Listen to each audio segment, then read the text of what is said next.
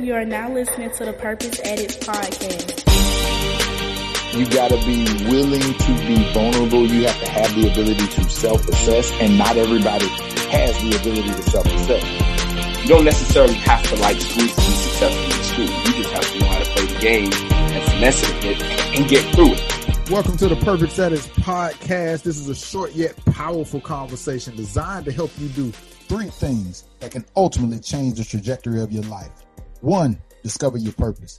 2, walk in your purpose. And 3, ultimately fulfill your purpose. I am your host, Coach Vic, and I'm joined as always by my lifelong friend, my brother, the educator, Dr. Shane Calhoun. What's up, everybody? Welcome to another episode. My homeboy Shane, how you doing today, baby? Doing good. It probably wasn't smart to take a swig of juice right before the intro. Yeah, that probably wasn't smart, man. But again, I'm the responsible one, right? There you go. Yeah, so you know what? We're used to it. The bad part is you're doing it in front of company.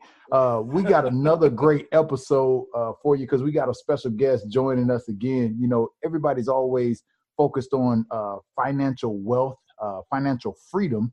And we got the opportunity today to talk to a good friend of mine, a former co-worker. One of the things that he's always touted as being proud of is he's a devoted husband. And that's important. And as he shares his story, he'll jump into how that plays a role into managing money. Please give a big round of applause to Mr. Casey Craft. Welcome to the show, brother. Hey, thanks for having me, guys. Need to make sure to play back that intro so my wife knows just how devoted I am. Thanks. Hey, just make sure you put the money in my PayPal first. You know, we can even up. That's How good. you doing today? You all right? I'm good, man. I'm good. Life's good. Weird times right now, but it's all good. Happy, healthy, and safe. That's all you can ask for these days. Yeah, that's all that matters. So we're definitely going to jump into your journey. I'm really excited and curious to hear about your career path. As you know, the premise of the show is to help people discover their purpose and possibly even introduce them to a path and information that they might not have been aware of. But before we do, we got to get in. What blew your mind, Shane? Talk to us. All right. So I believe what blew my mind, and it's more or less this week, like just something that I've been pontificating on, thinking about. And I'm not offending anybody when I say this intentionally. If you know me, you know my heart. But I think a lot of people, when you hear motivational speeches or even like when you read the Bible, it comes across as just words as opposed to things that we're supposed to intake and build off of. Like it just becomes like, you know, just like everybody listens to E.T. E.T. is the motivational speaker, but it's like it's almost cool to say until you want it until you want it more than you want to breathe. Yeah. What is it, Vic? When you want to be successful as bad as you want to breathe. Yeah. That's when you'll be successful. That's when you be successful, but there's no action behind it. We go to church every Sunday, we read the Bible, and it's just almost like a fictional story at times because we know all this thing. You can quote Bible back and forth. You can do this, you can do that, but it's not reflected in your everyday life and what you do, who you are. And I just, in a place, you know, where I'm just trying to root all those things out personally and try to be everything I say about. Like, I can't come on here and ramble about working hard and being successful if I'm not out here doing it myself. And I'm just, you know, just in a place where I'm just looking around me and just wanting to encourage people that, you know, whatever it is that you believe and whatever it is that you stand for, man, you got to stand 10 toes down on it and live that thing every day. Yeah. Stay down till you come up. But more than anything, walk the talk, you know. Yeah. I guess, yeah, man, that does hit home. You know, a lot of people have different intentions as to why they broadcast to other people about the things they're doing. And a lot of times you find that people who talk about, hey, this is what I'm doing, here's what I'm going to do. A lot of times it's them trying to either convince themselves they're going to do it, or they're doing it for the wrong reason. They want people to notice and acknowledge them, and they need attention. And that's the wrong way to be, man. Just be about your action and do it in silence. Who was that said killers move in silence? Killers move in silence. Yeah. Yeah. You don't know the real beast till they show their teeth. You know what I mean? Right. So that's that is just a lot of reflecting. And I think we hit on it last week. One of the things I like most about the podcast is like, as we're doing the podcast, we're in real time working through it and like hitting this stuff, spot on, like not hitting it as in our personal life, and really just going after the things that we talk about. So yeah, man, just whatever it is. I tell my kids all the time that, if you was to come in my band room today and tell me that you wanted to be a pooper scooper at the circus, that's cool. Just go and be the best pooper scooper there is. Yeah. You being that whoops. Study the technique. Study the technique, figure it out, whatever it is. You just be the best at be the best at it, So yeah. That's that.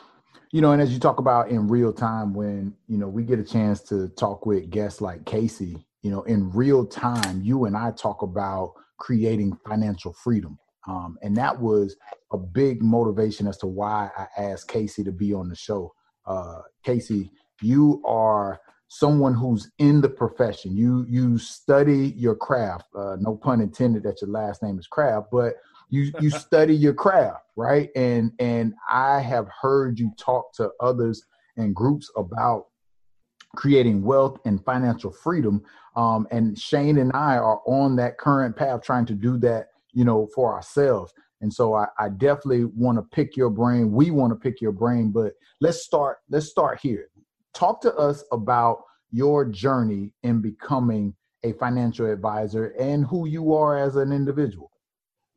Sure. So I guess my journey starts before my wife and I got married. We got married almost 5 years ago, almost 5 years ago next month. And about 2 months before we got married, we bought a house together. And right, because that's what you got to do. You get married, you got to get a house, right? Like everyone's doing it. And so we bought a house 2 months beforehand, and no joke, 1 month before we got married, right? So I've been in the house for a month. Kristen was still living with her parents. We have this back room, and it's got this flat rolled roofing on it. And I didn't, think anything of it, but this house got passed from inspection, and lo and behold, a month later, we had some pretty big rainstorms, and water just sat on top of this flat roof. And just sat. And after a couple of days, it started to drip through the top of the ceiling, and the whole thing like caved in, flooded in, and it was terrible. Like we had to completely, destroy it, rebuild it. And in the midst of that, we also had to replace an air conditioner. We had to get new ductwork. We just had so many things that we ended up having to pay for that were a surprise. Welcome to being a homeowner. Yeah, seriously. And we just moved in, and we got $30,000 worth of renovations that we got to fix. And, we don't have $30,000 cash sitting aside, so we got to take out loans to pay for it. And so about a year goes by in our marriage, we get the thing fixed. But, at the end of the month, we're always checking our bank account, and we got, like a couple $100 left. And we're like, dang, where is all our money going? Like we make, decent money. Like we should have more than $100 left at the end of the month. Mm-hmm. And, then it kind of occurred to us, all these payments we have, like we've got the home remodels, and we were just normal, right? So we had car loans, we had student loans, we had credit cards, just your normal things that, our society just has. And you guys were living in excess at all? Say that again? I said you didn't feel like you guys were living in excess. You just... Oh, no, not at all. Like we were just getting by. Yeah. And like typical marriage, right? So, how much do you spend at Publix? What'd you buy at Home Depot? Like anytime one of us bought something, right? It was like you had to answer to the other person, and like defend your purchase. And I bought tape. Yeah. It's a Tootsie Roll. Chill. And so we got on board with this program called Financial Peace University. It was a Dave course. Ramsey. Yeah. Of course, Okay. designed by Dave Ramsey. And so we I actually hate it. I'm sorry. Oh, really? I don't know. I did it. I've been through the course, and if I'm saying I hate it, it's a little bit too strong. Let me defer to you and hear and let you explain it, because I would rather people get a positive spin before they get my negative spin. All right. Well, I definitely want to hear your negative spin, but Okay. for us, it just I think what most people want more than anything with their finances is just knowledge and a plan, right? Like that's what we do when we want to get in shape. Like we figure out what it is we need to eat and how often we need to do cardio or work out. And when you put that formula together, eventually you're going to have the body that you want. You're going to have the health that you want. And I don't think our society has that with money. I mean, Vic, Shane, did you guys learn anything about money in school? No, Whether I've learned it was grade school or college? No, I've learned probably more about money in the last month just by my own individual reading than I have in my prior 35 years of learning. Yeah, and I think, you're definitely normal. Like that's just normal. In America today, it's normal to not know anything about personal finance. Like, thank you for teaching me, geometry. I ain't used it once, but like, you know what I mean? Like, I feel like that should be a pillar of education in this country. What are the things that are pertinent to know? Like, what are the important things that you believe, foundational things that everybody should know about money? Yeah, well, number one is everybody needs to be intentional with money, right? So there's a saying that you want to see your money through the windshield and not through the back mirror. Like, you don't want to know where your money went. Like, you want to have a plan for your money, where it's going. And if you don't know, what Dave Ramsey is all about, he wants people to pay off their debt like as quickly as possible. And so that was our goal as a married couple, was let's pay just everything off. So we got the cars, done, student loans, we got these home models, renovations all paid off. I mean, it sucks. For a season, it was terrible, but we just went as hard as we could at this. And over the course of 26 months, we paid off almost $73,000. And it took a lot of saying no to things. We didn't do trips. We didn't go on vacations. We said no to some friends' weddings. But we knew that if we could build a good foundation, then we can achieve financial freedom and financial peace. So, a lot of people are worried about the sexier side of money, investments and having real estate, and getting rich quick. But the truth is, having a good foundation, it's like the least sexiest thing ever. Like, if you just do things like, budget every single month, and, if you got $2,000 coming in that month, $3,000, for whatever it is, as a couple, you're sitting down every month and you're looking at it and you're going, all right, this is what our budget looks like this month. This is what we're going to tell our money to do. Mm-hmm. Instead of just going out there and living life and just swiping and being held unaccountable, like, we're going to be intentional about this. And so, we got $3,000 coming in this month. We're going to tell every single one of them dollars what to do. Mm. And budgeting just has such a negative connotation to it. Like, oh, you're living on a budget, you must be hurting. And it's the complete opposite. Like, you live on a budget, you'll be surprised at just how much freedom you actually have. Because those fights that you have as a married couple, you spend how much at Target? You spend how much at Home Depot?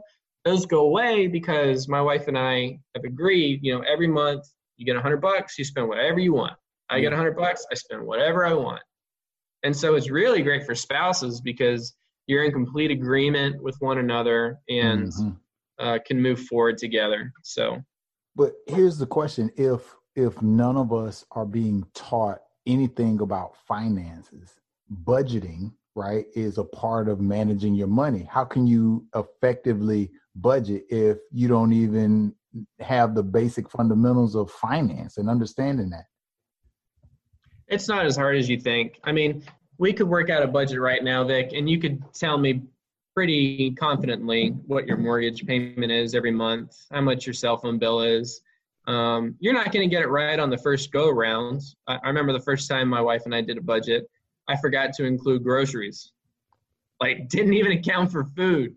And so it takes a couple of months to kind of get used to it. Like, oh yeah, like we got my mother-in-law's, birthday coming up. Like we got to get her something, and so there's definitely early on, you're going to have a lot of misses, but that's just because it's new to you. It's unfamiliar ground. You've never done it before. Mm-hmm. But as you do it, it gets easier and easier. We have a budget meeting every month at the beginning of the month, and it used to be painful starting off. But you and your wife have a budget meeting?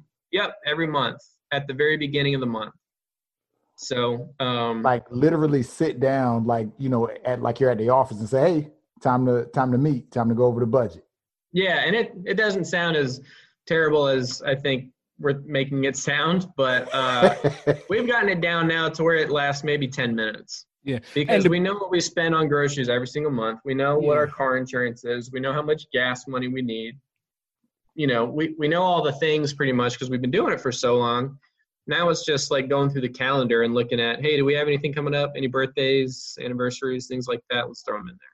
Yeah, and the beauty of the Dave Ramsey plan, it's so predetermined that exactly everything, where it's going and where it's placed. So, those months where it seems as though, well, we're meeting every month, it's kind of just lining up in place. So I have a question. With those plans, as far as telling your money where to go, this is how much you get as play money.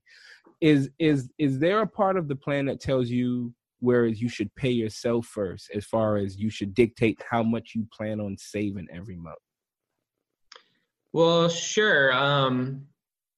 So do you know what the steps are, Shane? I forgot. It's been, as I said, I did not have a good experience with it, but it might have just been the process more so than the program itself. I do remember the snowball. Mm-hmm. I do remember, basically the different envelopes and all that stuff. But, without giving away the program, what are the steps? Because somebody may be interested, like if you were trying to convince somebody about it. Do you remember the part of the program where you pay your podcast guest $100 to be on the show? Nah, I was asleep during that lesson. I don't remember that envelope. I do not remember that I was asleep during that part. All right. So I'll explain to you real quick what it is. So the first step is save $1,000. Just get you a little mini emergency fund, save $1,000. Baby step 2 is pay off all of your debts except for your mortgage. So you got a car payment, student loans, credit cards, pay them all off. Step 3 is save 3 to 6 months of your monthly expenses. So you add up, how much food do you need, how much, what's your rent or your mortgage, line up the necessities and then multiply it by 3 or 6 months, whatever you feel more comfortable with. So maybe it's like $8,000, $10,000, $15,000, whatever it is that you or you and your spouse decide on. And then once that's done, you're done saving. So it's not a thing where you're saving in a savings account every month after that. Yeah. And then step 4 is put 15% aside into retirement plans. So employer 401ks or IRAs. Step 5 is save towards the kids' college. Step 6 is pay extra towards the house, whatever you can. And then step 7 is to live and give like no one else. Because the point of being financially free and independent is to be able to not just hoard, the things that you want, but be a positive member in society that can help out the fatherless and, the widows and the people that really need help. So that, and as you were explaining it, I just remembered the 2 things that really rubbed me. First, saving that first $1,000. Many people are living paycheck to paycheck. So how do you get there? 2, credit card debt is is easier to snowball. But what if you have like an exorbitant amount of student loan debt? How does that play into snowballing and then you worry about paying off your mortgage? Because that was one of the things about the program that really that stuck with me, that I was like, this is just kind of hard to manage, because if you have, like myself, have a great deal of student loan debt, like how do you really knock that off? You know what I'm saying? How do you eat an elephant, Shane? I'm trying to eat the whole leg. Okay, all right. Bit by bit. One bite at a time. David Ramsey needs to send you a check. So I'm telling you, man, it's like I said, a lot of people are worried about, I got, a couple $1,000 over here. I'm going to throw in the market. I'm going to invest it. But really, like, no, you should pay things off as quickly as you can. And a lot of people have student loan debt. I think there's over $1 trillion, I think, in student loan debt, and another $1 trillion in car loan debt. I think are the right numbers. Mm-hmm. It's crazy out there, and it's nuts. And so a lot of people have, 30, 40, 50, 80 grand in student loans. Some doctors have $250,000, $500,000 in student loans.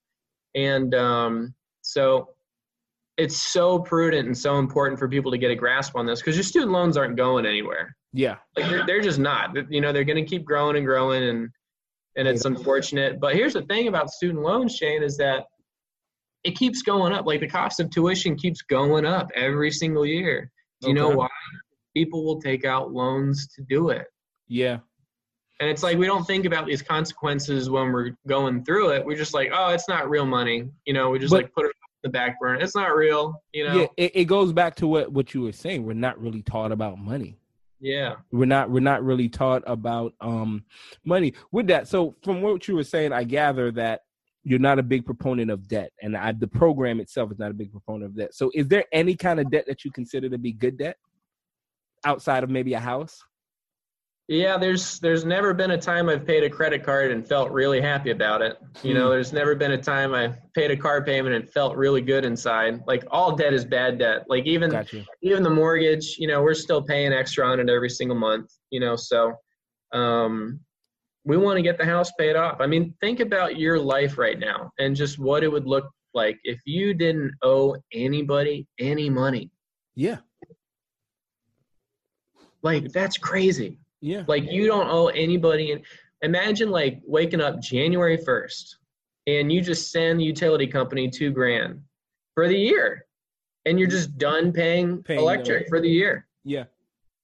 Like there's just so many things. Like you want to talk about being able to build wealth, like get your foundation in order, like get the student loans out, get the car loans done, get all that just paid off. And it's going to be a season that frankly is going to suck, but it's just a season. Seasons come and seasons go, man. And like we had to say no to things for a while, but I tell you what, life feels good on the other side. And when you got some savings, like imagine just what people are like. This is tough times right now. People have been laid off. So many people are living paycheck to paycheck, and so many people more than ever as a society, we've got the ability to just hide it. Take a good picture, throw a filter up on Instagram, and look like we're doing good. But I'm telling you, like, we are struggling as a country with our finances. So that's my question, right? We're in a different time, than what we've been in the past. We already had people living paycheck to paycheck, but with what COVID has done to every industry worldwide, do you still give the same advice right now? People's situations has drastically changed. Is that still the same advice you give?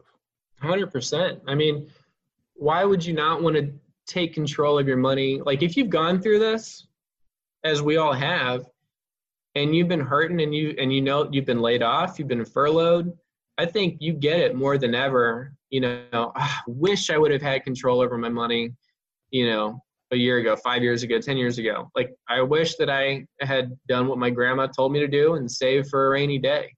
Yeah. And this is where the program comes into play, because imagine COVID hits in April and you had 6 months of all your bills put away. Mm-hmm. So you get that laid off April, May, June, July, August, September, October. You have a cover where you at least know that your necessities are met. Until October, when with things. And in this season, like there's a lot of people who have talked about how much just in general, even if they're still employed, they've saved because they're not commuting to work. Yeah. So they've saved on gas, they've saved on maintenance, they've saved on even food and all those extra, you're stopping at Dunkin' or Starbucks to get coffee. You're not doing that because you're not having that commute. So you're right. That makes a lot of sense. You don't realize this stuff. Yeah. So after sorry, Casey, go ahead. I was just going to throw in there, when a lot of people think about money, the biggest thing that people overlook, more in addition to not being intentional with their money, is not factoring risk in the equation. Like if you have payments, you have risk, right? Yeah. So if I got nothing to pay for, but I got a car loan, I got more risk. If I got student loans, I got more risk. I got a mortgage, I got more risk. 100% of the foreclosures on homes occurred with homes that had a mortgage. Yeah. So a lot of people don't think, about decreasing the level of risk. A lot of people are just worried about, getting some, for example, I have quite a few friends and they talk about, having real estate as an investment, right? So they got their own property, but, they want to have rental properties too, right? So the idea being, maybe they buy a home over here on the side and their mortgage payment on that is $1,200, but they can find a renter for $1,500, so they're going to pocket $300, right? So why wouldn't I do that? I'll get $300 extra every month, and then I'll put it back towards the mortgage even, and I'll get it paid off sooner. Well, they're not thinking about risk. And so let's say that something like my dear friend over here, coronavirus happens, and now your tenant can't pay rent that month. You're still on the hook, not just for the mortgage that you have, but you're still on the hook for this rental property. And people just don't think about decreasing their level of risk. And so when I sleep at night, when I put my head down on the pillow, I just don't want to have those thoughts running around in my head. I start to get gray hairs and I start looking like Vic, And, hey, I'm bald, so you can't look like me. So it'd be an upgrade, by the way. You spoke very well, and as I said, I'm serious. You've made me look at my initial thought of the program differently. So we've talked about risk, we've talked about debt, we've talked about laying a foundation. So in the conversation of building wealth, after your foundation is back, and then you also spoke about, sorry, it just hit me, that you were talking about in terms of risk, in terms of owning property. So how do you build wealth once you have a foundation laid and once your risk is low and once your debt's low? How do you build wealth? Slowly but surely. There you go with this elephant again. We're in such a generation, right? Where we just want the instant gratification. I want to be able to buy something whenever I want. And yeah, I need that. I needed to turn over, Casey. Yeah. I got kids who are adults, and the stuff that they ask for is expensive. Mm-hmm. Now they're adults, so key word, they should be getting it themselves. But as a parent, they're always gonna be my babies, right? Yeah, yeah. So for sure. Slowly but surely, give me more practical advice. Can you give me an example about that? Sure. Yeah. I mean, so let's just think about it. If you've got everything paid off, and you've got a savings set aside for a rainy day or rainy season or a rainy 2020, then we can start building wealth by investing into retirement vehicles, right? So if your company offers a 401k, that's such a huge, huge advantage to you because a lot of times they'll match to whatever it is that you put in. So you put in 5% in there and your employer matches 5%, man, that's free money. So you do that all day long. And you've got other vehicles too, like traditional IRAs or Roth IRAs. Roth IRA is always the way to go because you can put in a good chunk of money. You can put in $6,000 every year. And when you put it in Roth versus traditional, Roth is, you've already paid taxes on it. So you just got money growing tax-free off to the side. And not to, go down a rabbit hole of just financial jargon, but you just got so many opportunities now that you've got everything paid off to start putting your money in the market and to start having money actually work for you, right? Because when you owe somebody, you're paying them interest, but when you own something, stocks, mutual funds, you earn interest. You get a high interest rate, whatever the market's doing. It's not doing too great this year, but it's starting to even out. And just over time, the stock market it's always going up. It's like a little high and then a little low and then high again. And, but so that's a great way to start building wealth. If you're into real estate and you want to do that, that's cool too. We would just say buy properties with cash. Well, Casey, that's going to take 5 years, 10 years to come up with that kind of money. Yeah, like the first one's going to be the hardest, right? Yeah. Because it's the one that's going to just take the longest time. But here's the thing is that going back to owning real estate, people think that the rental income that you get is why you get rental properties. And that's not the case. Like, you want to buy rental properties so that the value of the property goes up. Mhm. And any rental income is just the cherry and whipped cream on top. So the goal is in the appraisal, you should be eyeing property in its likelihood, or I guess the lower risk that the property value would decrease, because if it appraises for much higher than what you bought it for, when you do sell it, that's what your profit is going to be from. Exactly. So like, if you're looking for if you got $100,000 to get you a house, that's not going to get us a whole lot of house these days. But, let's just say you got a really nice condo or something. The hope is that you own it for a while and it starts to be worth, 110, 115, 120,000. And if you've got, rental income, great. That's just cherry on top. But I don't want, my rental properties to have that stress always lingering over my head. I really need the tenants to, pay the rent every month. I don't want that. If I'm without a tenant for a few months or a year, it doesn't bother me because it's still paid for and it's still growing in value. Are you advising people right now to invest in the market? Always. And a good someone once told me, and it's always stuck, it's not timing the market, it's time in the market. And if we could all time the market, we'd have a lot more billionaires right now. But you don't know. Like, you don't know when it's going to crash and when it's going to go up. But the longer that you're in it, the more you've got money working for you and the opportunity to grow. So there's always going to be dips. But times like this year and back in 2008, 2009, when it went, negative 30, 35, 40%, that's not fun. But guess what? If you've got a lot of cash sitting off to the side, that's a sale right there. Mm-hmm. So you get in the market when it's that low, it's coming back. You can throw it, a dart at the board, and whatever it is that you buy is just going to bounce right back.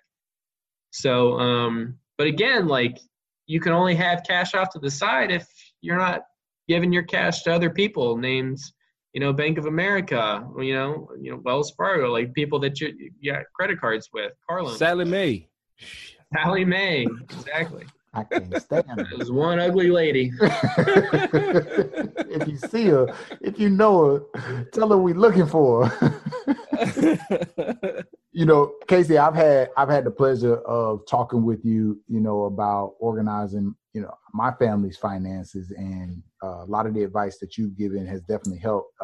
When you sat down with me and Tasha, one of the things that you talked about, and correct me if I'm wrong, was possibly not putting money into your 401k for a couple of years to then take that extra money and devote it to paying off debt. Yeah. Can you touch on that and your philosophy behind that idea? I know. So a lot of people just like clinched a little bit. That doesn't sound right. Well, like, let's be real. We're probably putting in 2, 3, 4, 5% into our 401k. And so great, we're doing something, but it's really not much. So the idea is, for a season, just for a season, when we're working on paying everything off, you want as much money coming in that you can possibly have.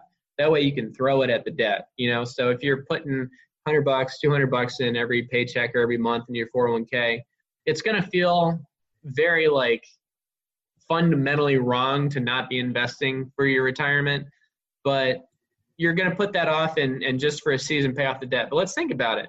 Once you get everything done, and once you got a little savings account set up, well, now you can afford to put some big boy money into your 401k, your IRAs, like 15, 20%. You get a house paid off, and now you can put 30, 35, 40, 50% of your income into retirement vehicles. How quickly you're going to build wealth? So fast. But if you're just going to live normal for the rest of your life and keep making minimum car payments, minimum student loan payments, like you're never going to get ahead, and you're never going to be able to afford to be able to put in 15, 20, 25, 30% into your future. So basically what you're saying, and I've known this, but you're drilling it home for me. The key to wealth is eliminating debt.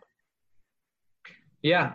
Eliminating debt, getting yourself a good, like the quicker that you can get to not owing anybody any money, then you can start putting money back into your hands and into your future, you know? But you know what I'm getting from this too? Yes, eliminate debt, but also be willing to try some probably unorthodox methods to you right now, but knowing that those methods aren't working now because we're still on the hamster wheel. We're still living, robbing Peter to pay Paul right now. So it's like the habits that we have now in managing our money, we become comfortable with, but they're the wrong habits to have. That's what I'm getting from, talking with you. Every time I talk with you, a little bit more of this gets revealed to me. So there's a guy named James Clear, and he's got this great book called Atomic Habits. And he's got a great quote that says, "We don't rise to the level of our goals. We fall to the level of our systems." And so we all want to, have wealth. We all want to, provide for our family and for our future. Bible says that a good man leaves an inheritance to his children's children. And so we all have, and this kind of goes back to what blew your mind, Shane, is that we've all got great goals. I don't think you'll come across people that don't have maybe some people won't have great goals. I was going to say, for the most part, I think like this crew, like this circle that we have in the audience that we're going after are people that are very goal-oriented. They want to achieve, they want to be successful, but it's the systems that you put in place that help you achieve it, right? So it's called the aggregation of marginal gains, like being just a little bit better with your money, being a little bit more intentional, creating a budget, paying things off. Like it's not going to happen overnight, but over time, those habits start to develop and you're not even going to care about paying off debt. Like when my wife and I were working on this, it was a big deal starting off, like paying things off. It was like, gosh, this sucks. Can't go out, can't buy things. Can't do this, can't do that, can't go there. This sucks. And then about month number 6, we were like just scrambling around the house looking for things to sell. We're like, we just got to get out of this. Like, this is good. Like, we had garage sales 2 or 3 times a year, and your boy was hustling out there. Like, we found so much stuff around the house, and I had Kristen, my wife, price everything out. And she put like 50 cents, $1, on things here and there. I mean, I'm like, throw $5, throw $10 on there. We're gonna hustle. We got debt to pay, and we give me that used fork, $2. Yeah. We got so fed up with just owing people money. We just wanted to get this crap over with, like just get it done. And I feel like I'm kind of going off on a tangent. No, you good, brother. You got excited with that hustle. I was sucking it in, man. You good, man. Yeah. And what we learned through this process too, it wasn't just the act of paying things off. Our behaviors changed. Who we were really changed, right? So like we used to complain about not being able to buy stuff. Like I couldn't go to Dick's Sporting Goods and just, buy athletic gear, shorts, shoes, or whatever. And same for my wife and the Target runs. But when we were going through this, we just learned a whole lot about being complacent and just being thankful and grateful for the things that we have. People are always going to have better things than you, and people are always going to have things not as great as you, and people are always going to make more money. People always make less money. Yeah. And people always be ahead of you. People always be behind you. And so if we can just focus on us, not compare ourselves to anybody else, and really get through this, I think we're going to have something great on the other side of it. And throughout this whole process, you know what else happened, Vic? We started to really care about our jobs. We really cared about the way that we treated the people around us, our coworkers, our managers, our bosses. And not that we were being fake or anything, but we realized that, you know what, my boss has a potential to increase my pay. What can I do for my boss to make them happier so that I can get paid more, so that I can get through with paying everything off? And man, we learned a whole lot about having emotional intelligence in the workplace, and just being irreplaceable at work. And then of course, all of this goes to just being, we're Christians and we love our Heavenly Father, and we know that He's looking out for us, and we're trying to do the right thing. And I think God honors that when you're doing things that are, above yourself. So, we want to do well with this because we want our family to do great, but we also want to be known for just amazing gifting, like just helping people out when we can.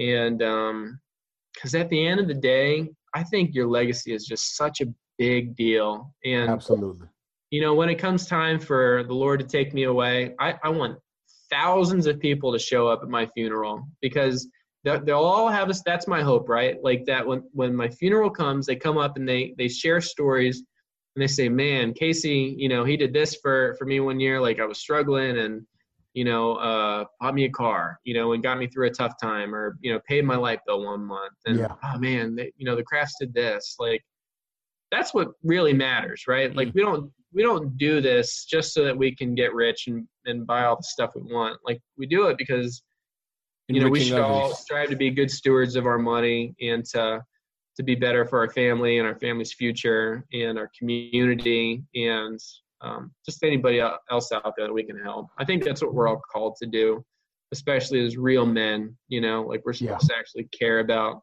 our counterparts and our neighbors. Yeah, I absolutely agree. I got a question. As your systems change, as your habits change, as your attitude change, did you notice that your circle of friends changed? And I ask that question because oftentimes when we change, right, you start to look at money different. You observe other people's habits that you might not have noticed before. So did your circle of friends change as your systems and habits change? I think we've done a pretty good job of picking out good quality friends. So I don't think that our friendship circle really changed. A lot of people thought we were nuts. Like you guys are doing what? Like, why? That's stupid. Just get a better car, get a better house, YOLO, like, why are y'all doing that? And we didn't have too many people like that. We had a few. There's always going to be haters out there when you try to step out and do something great. So you learn to brush off pretty quickly. It goes back to that level of understanding, though. Like the idea of, I would rather go buy a car cash for $5,000 than to put down $1,000 for that new $30,000 thing, and now I have $500 a month payments. It's not as, it doesn't make sense. It's not practical. We're not taught for that to be practical. Just like I've began to think about even the debt of a house. Like you said it at the beginning, and you said, you get married, you get the house. And that's how we're bred. And I'm not saying it's a bad thing, but we were never taught to challenge that thought. Like it's in real life, this is a debt. Some may consider it good debt, which, we do. But at the same time, it is what it is. And that stress of mortgage, breakdowns or whatever, it sits there. But, it just goes back to what we were taught and told. Mm-hmm. Another thing that, as you talk about getting married, and a lot of people don't consider it a debt, but my wife and I talked about it, is the ceremony of marriage. How much money are people spending on a ceremony that is going to end up leaving them with debt? Yeah. All to do what? Show out for some people? Yeah. Which probably 80% of them you don't even talk to on a regular basis? Yep. How we look at our money, our resources, what is actually considered debt, the habits that we have. Like part of this, I want our audience and people to understand is purpose is about challenging what you have always believed and what you've always been told. 100%. That's a part of discovering your purpose. You have to ask those tough questions like, does this actually make sense? And if you sit down and you think through it, especially when it comes to money and finances, you'll start to identify and pinpoint, you know what? This isn't necessary. It's a want to, It's not a have to. It's not a need. We spend money with money we don't have on things we can't afford to impress people we don't really even like. Yep. Ooh, come on, give me that one again. Give me that one again. We spend money that we don't have on things we don't really need to impress people that we don't really even like. Yeah. Facts. Like, and I'm the same, Shane. Like, I've never been a car guy, you know, so rolling around a, $30,000, $40,000 car has just never been, I just don't care about car. I'm not a car guy. A lot of people are car guys, and that's cool, but man, I've got a 2011 Jeep Grand Cherokee, and it's fine. It's probably worth, I don't know, 10, 12 grand. But before that, I was strutting around in a 1995 Jeep Grand Cherokee that had like 160,000 miles. I had that thing for like 4 or 5 years. Yeah. I did not care one bit. My first 3 or 4 years at my job, I drove a 1986 Chevy Nova. This is 2008. And the beauty of it was, like, my grandmother gave me the car. And when I got the car in 2008, the car had 46,000 miles on it. Wow. And it was a 1986 Chevy Nova. We used to call it the Blue Nasty. It was loud, but that thing rolled. I had no payment. I was in Atlanta every weekend in the Blue Nasty, man. Telling you, man. But Casey, you shared one time about cars and their depreciation and why Jeep Grand Cherokee and these different vehicles who hold their appreciation. I think that's important to share too, if you don't mind. Yeah, and a big reason why I'm not a big car guy is for that fact, right? Every single car goes down in value. They all depreciate. And so if I'm trying to get my net worth up, and that should be something that maybe we could touch on, because that's what really matters. Like, not your credit score, that don't mean a thing. It's your net worth that really matters. And cars go down in value. So if it's going down in value and I'm trying to go the other way, why would I want to buy an expensive car that's just going to go down like a rock? But yeah, there are certain cars out there, and you can look them up on, Auto Trader or Kelley Blue Book. They always do reviews every year of cars that will hold their value better than others. And I don't think the Jeep Grand Cherokee's ever been on the list, but the Wrangler has, and the Toyota 4Runner and the Toyota Tacoma have predominantly been on those lists. It might be the Tundra, the Tacoma, but yeah, those three are like always year after year. Best resale value is what they call them, because they just don't depreciate as much. They still go down, just not as much as Blue Nasty. Actually, that thing held its value. So never mind. Man, that thing held its value. I mean, it was it had some rust, but just it's still. I got it. By 3 or 4 years, I was up to about 120,000 miles. Man, let's roll. We good. So let's talk about this net worth. Yeah, man. How does one increase their net worth, or why is that even important to focus on? Because you hear people always chattering about Bill Gates' net worth and Oprah's net worth and this billionaire and that millionaire. Yeah. So first off, we have to know what we're talking about, right? So what does net worth mean? And this could be homework assignments for everybody. So your net worth is figuring out what you own minus what you owe.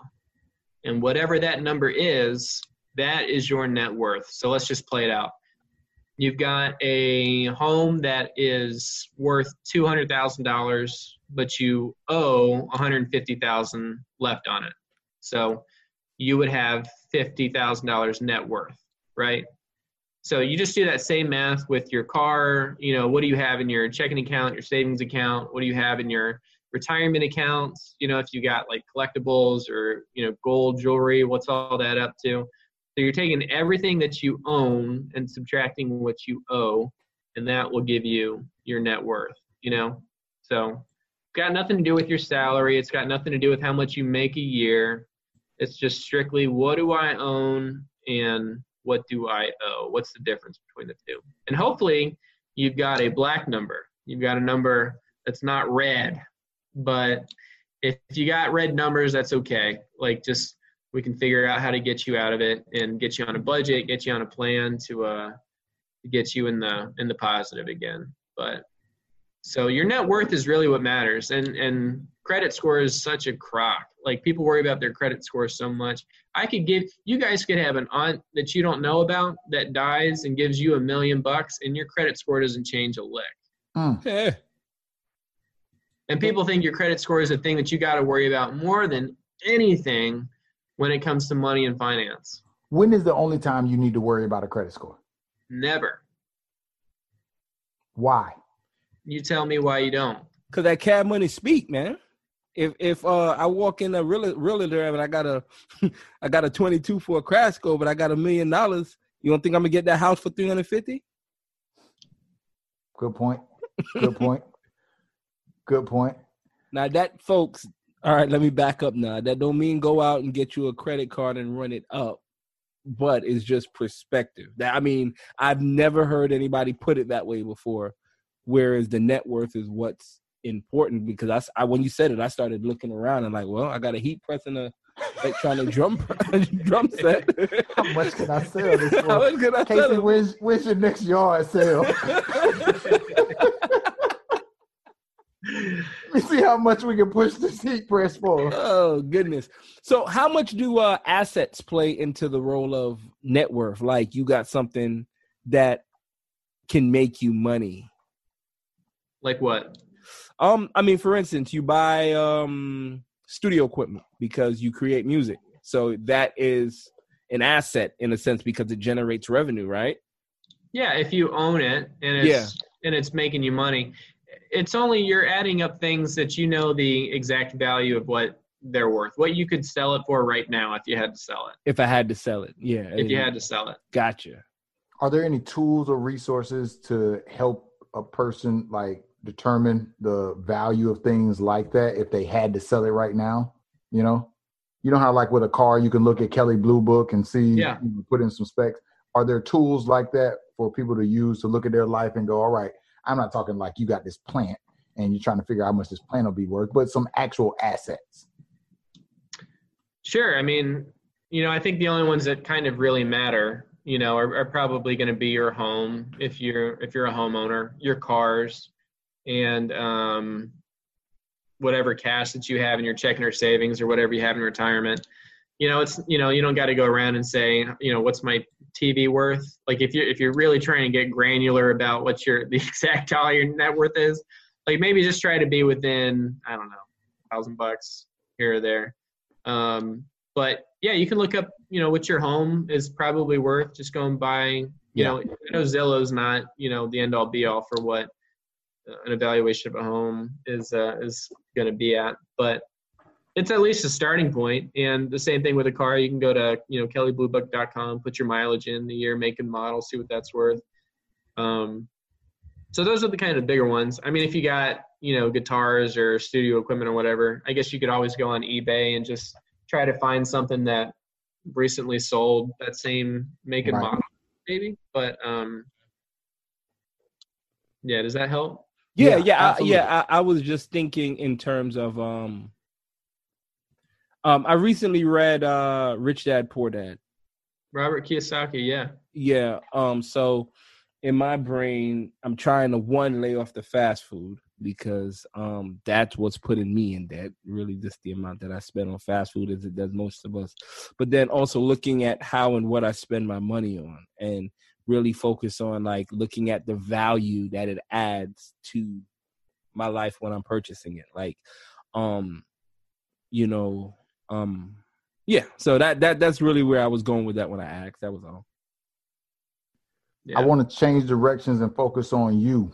You gave a lot of advice to us and the audience about how to build wealth and gave some, practical things people can do. In pursuing this career path for you, why was this a passion? Why did you choose this direction?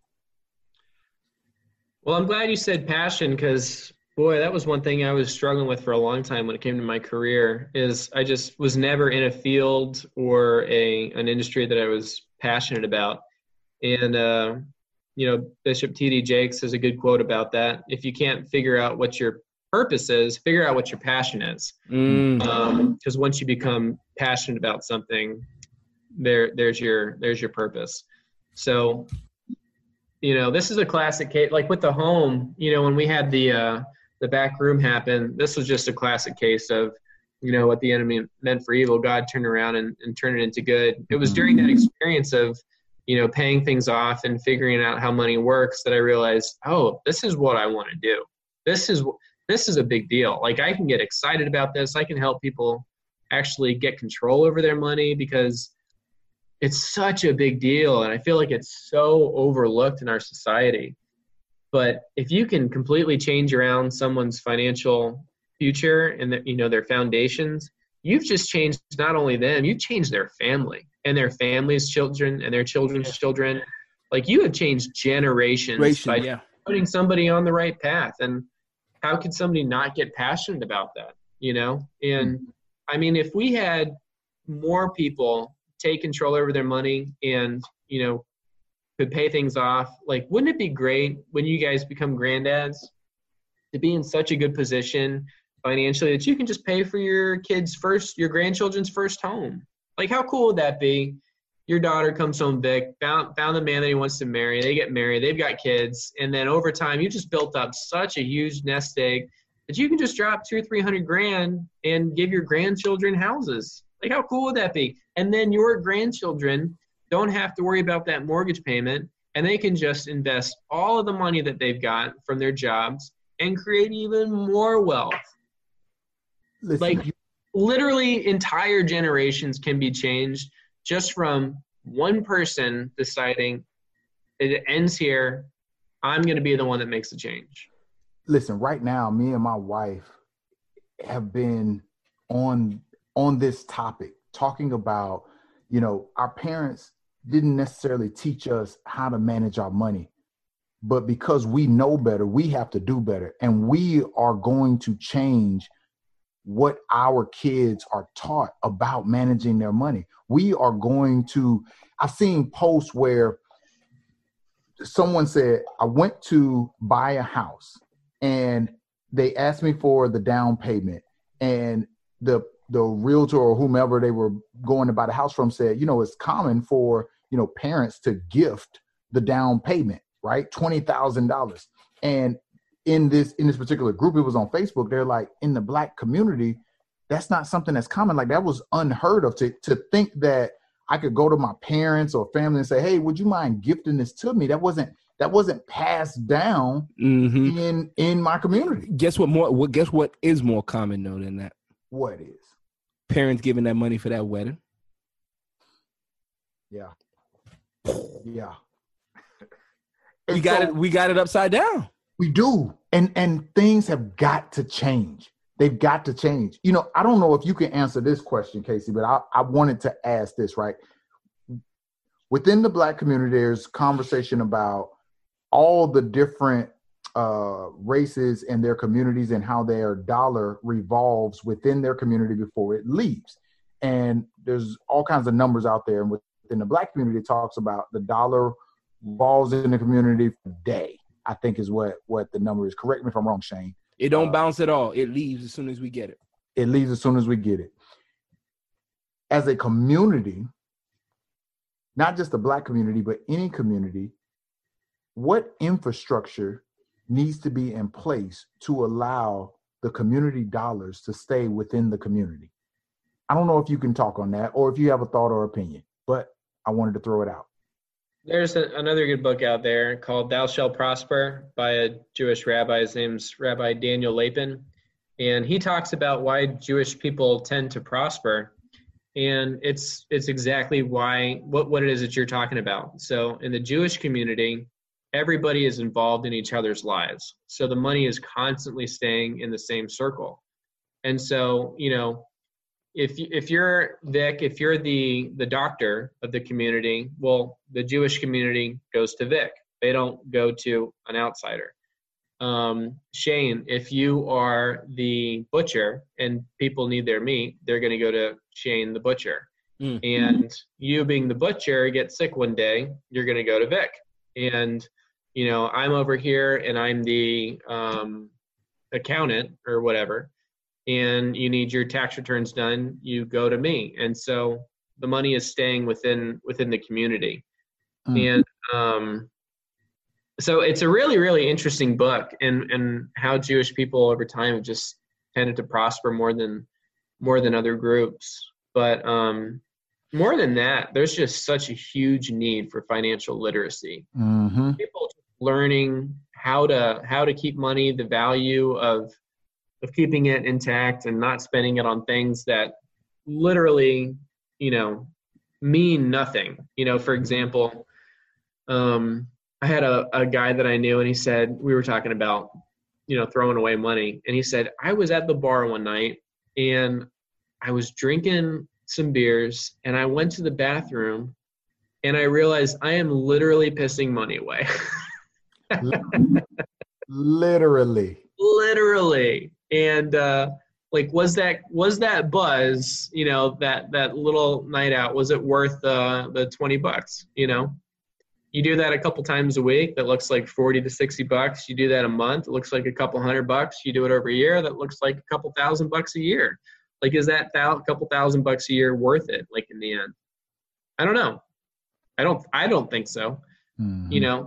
You're talking about money that could be invested in over time, could make you a lot of money. So, yeah.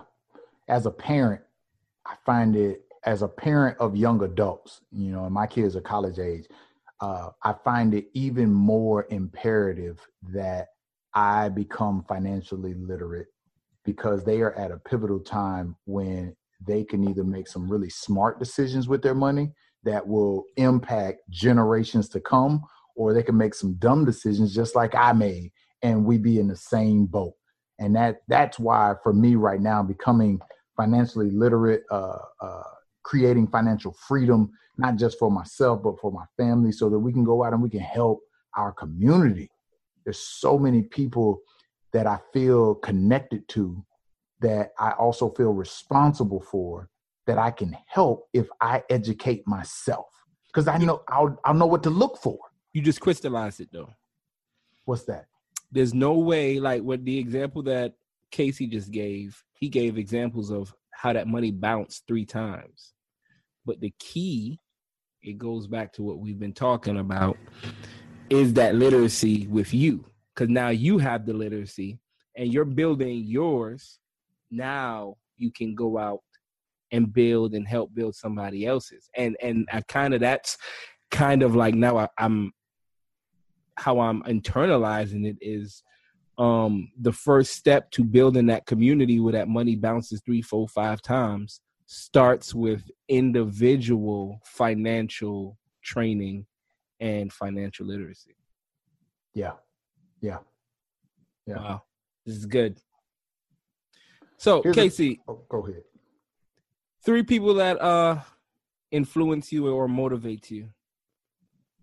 Number 1 would be my dad, for sure. He's always been my biggest supporter and the biggest believer in me. And so I definitely would not be where I'm at had it not been for my dad. He always said something, don't ever bet against Casey. And he would say that to me over and over again as a kid. And so I just had tremendous confidence in myself growing up that, I can do anything and I might fail at it. And trust me, I have failed over and over again. The certifications that I had to get to become an advisor, I failed collectively 6 or 7 times, I think, between 3 different certifications.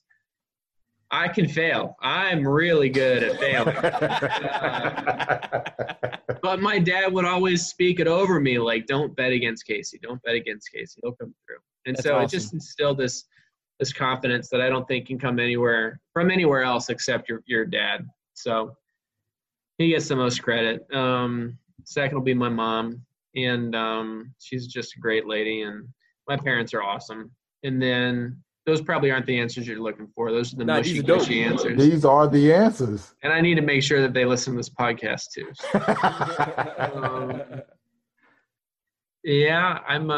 Those are probably the 2 biggest ones. So okay. You've talked a lot about not incurring debt. Is there something that you want? Like a big purchase. If you could have a big purchase, what is something that you want?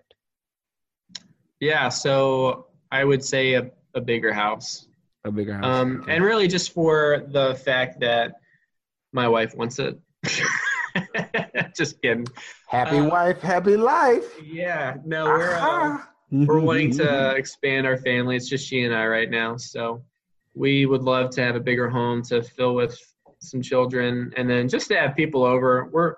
We really like having people over and having, people over for dinner and game nights. And, through our church, we host a lot of small groups. So we actually teach that course, Financial Peace University. We've taught it 5 times now through our church and love doing it. So we love having people over and, making them cookies and stuff before the class starts and hanging out and having a good time. So yeah, that's exactly how I got put onto the course. We took it through a small group through our church. Mm-hmm. I'm not above a shameless plug. If people wanted to book you to have you come, teach this course, whether virtually or in person when, we're able to do things like that, how could they find Casey? This upcoming September or October, we'll be leading the course again through our church. And so we go to Radiant Church in Tampa. And so the website is weareradiant.com. And then you can go over into the small group section and then just sign up for our class. You'll see us on there. And we'd love to connect with whoever wants to do the class. We're for everybody, young, old, doesn't matter. We just want to help people. It's just deciding to just live an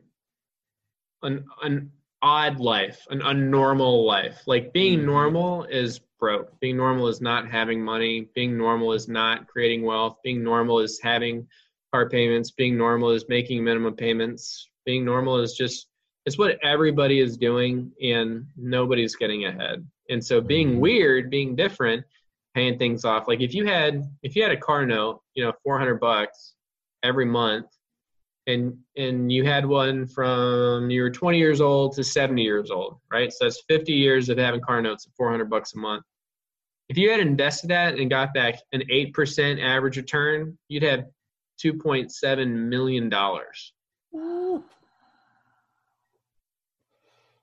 But a lot of people love having the car. They want that new car every few years. And they can afford the payment, right? As long as I can afford the payment, then I can afford to have it. That's the mentality right there. That's got to change. Woo. That's where as long as I can afford it. And see, that's how I grew up. So that's us. why I spend $47 a day on fast food.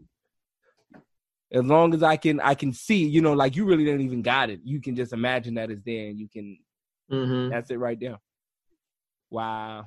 If you can't pay cash for it, you can't afford it. If you can't pay cash, you can't afford it. If you can't pay cash.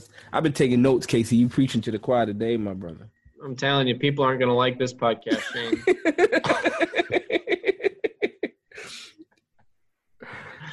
Oh, man. He said, what? It's very, man, if that doesn't kick you where it hurts, Right. You don't want to hear that, though. People don't want to hear that. People want to know, Casey, you don't understand. My income is high enough to where I can afford this payment, and I can get that boat because the payment's not that. I'm making $10,000 more this year, Casey. I got a raise. You don't understand. I can afford the payment. No, you can't. Unless you can pay cash for it, you can't afford it. Man, people don't like to hear that. All right. Smack. Right, because you immediately start thinking about your own life. Yeah. Right? You just been going along and everything's been cool. Yeah.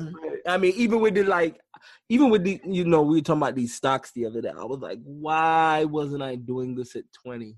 And why, gosh, there's just so many necessary evils, student loans, this car, that car. I mean, you could, you can go down that rabbit hole, but the point is, don't feel guilty about it. Is you start fixing it. You start. Yeah, for sure. Yeah, time.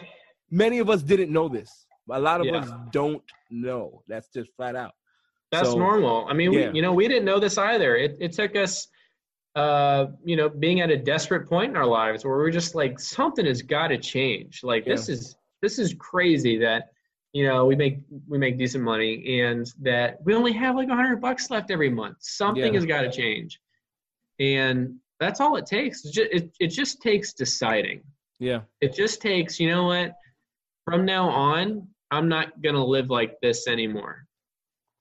I'm going to put my big boy pants on, my big girl pants on, and I'm going to do a budget, and I'm going to tell every single dollar where to go. And so a little plug, Every Dollar is the name of a budgeting app, and it's amazing. It's made by Dave's team. And it's just just deciding, right? It's like losing weight. You just got to decide to do it. You got to say, no, I'm not going to eat $47 of fast food every day. I'm going to eat chicken breast and some potatoes and some Brussels sprouts. And I'm going to eat right. I'm going to do cardio. I'm going to jump on the bike. I'm going to run outside. I will do what is necessary in order to get a, healthier and a better body. It's the same. You just choose, you just decide. Yeah. And that's such like a great thing, having the ability to just say no more. I'm just going to decide to do it. And so we can blame our past. We can blame our parents. We can blame our surroundings. We can blame our situation. But when you realize that you are the one that can also fix everything, that's so cool. Like you can go into work tomorrow and just be a better employee. You can work harder. You can show up early. You can work harder and you can leave later and you can get promoted and you can make more money and you can, be someone that they just want to give more responsibilities to and more money to. And you can use that money and pay things off and just create a better future for your family. Like you can just decide. That's the coolest thing about this. You can just choose. Yeah. That's awesome. Let's end on that note. We always go out with a quote, Casey, and I heard this one yesterday listening to T.I.'s podcast Expeditiously. He had a I guess real estate mogul, financial guru. His name is John Hope Bryant, and he was dropping gems. And one of the gems he said stood out to me, and I thought it was fitting for this episode. He said, even when you want to distribute money like a socialist, you have to collect it like a capitalist. Even when you want to distribute money like a socialist, you have to collect it like a capitalist. How does that resonate with you? I have to think about that one.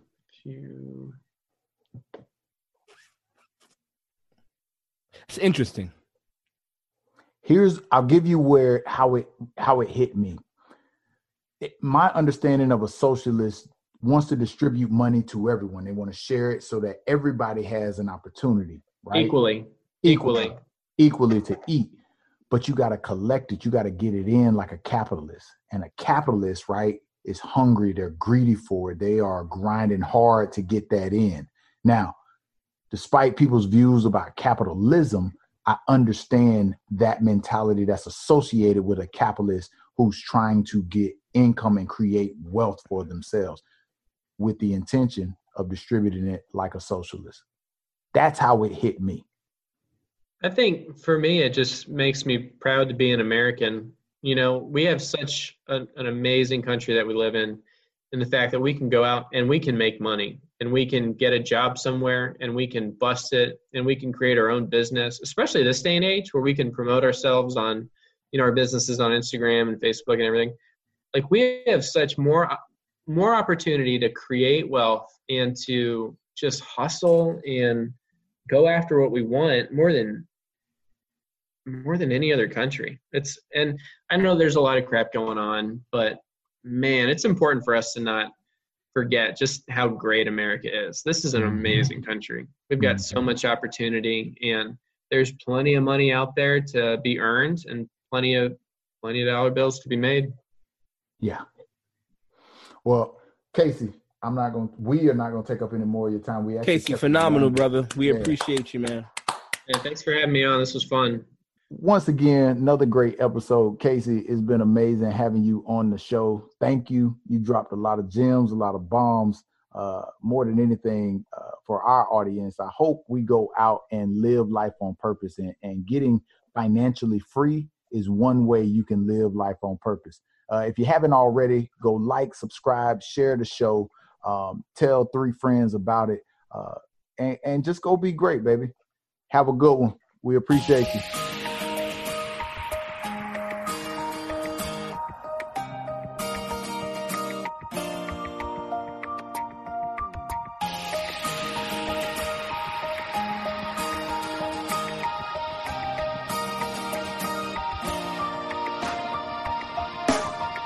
I'm running full speed.